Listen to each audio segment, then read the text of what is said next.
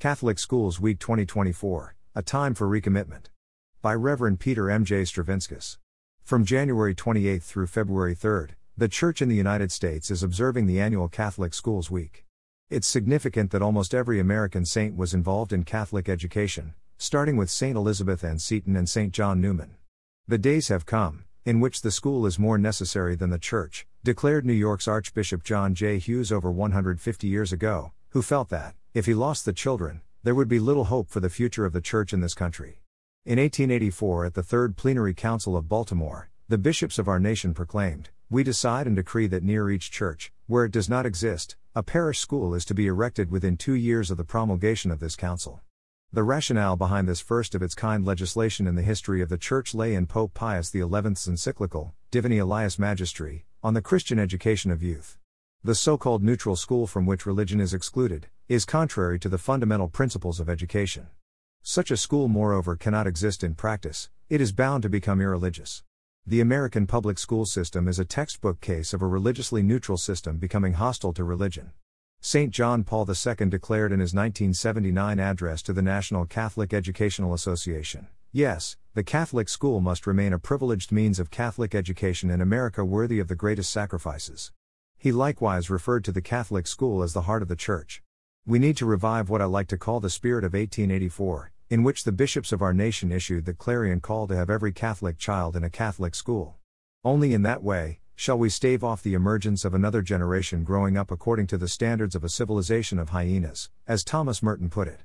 At times, one hears, "Yes, the Catholic schools were great in the good old days. But not anymore." People saying that probably got badly burnt in the nutty 60s and 70s. They need to visit their local Catholic school today. The market economy took care of most of the bad Catholic schools. No one in his right mind is going to spend thousands of dollars on a public school with a crucifix. Hence, the popularity of the Catholic identity assessment we offer through the Catholic Education Foundation. With the near total abandonment of the school apostolate by women religious in the 1970s, we also have to be seriously intentional about the formation of lay faculty and administrators. I have fashioned a program through Pontifex University leading to a master's and doctoral degree in Catholic school administration. The involvement of priests is crucial. Every study has shown that the vitality of a school is in direct proportion to the support of both bishops and priests. And we cannot overstate the centrality of parents. More and more schools are discovering that they have to provide direction to this generation of parents who, regrettably, were all too often not properly parented themselves. While not a few parents choose Catholic schools for the academics and discipline more than for the faith, pastors and principals regularly report that many such parents eventually have their marriages convalidated and begin to lead a sacramental life due to the influence of their children. Of course, this is exactly what the American bishops of the 19th century foresaw. The big elephant in the ecclesial room is the cost of Catholic schools. We cannot be academies for the wealthy, that's not our tradition.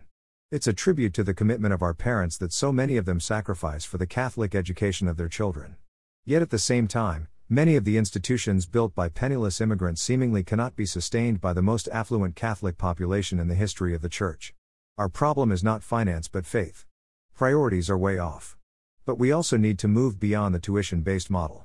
The Code of Canon Law is quite clear that the burden of supporting Catholic schools is the responsibility of the entire Catholic community, not simply parents with children.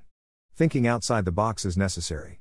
The Diocese of Wichita has been a leader in this regard for decades, offering free Catholic education, K through 12. And we need to acknowledge that even the best-intentioned out-of-school programs of religious education have failed. Indeed, the glory of the Church in America before the Second Vatican Council was our unique system of Catholic schools, which still produces the vast majority of observant adult Catholics, as well as the majority of vocations to the priesthood and consecrated life.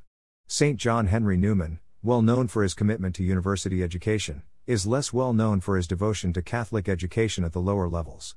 Indeed, he saw that Catholic education at the higher level needs Catholic education at the lower levels, which led to his establishment of the apple of his eye, the oratory school.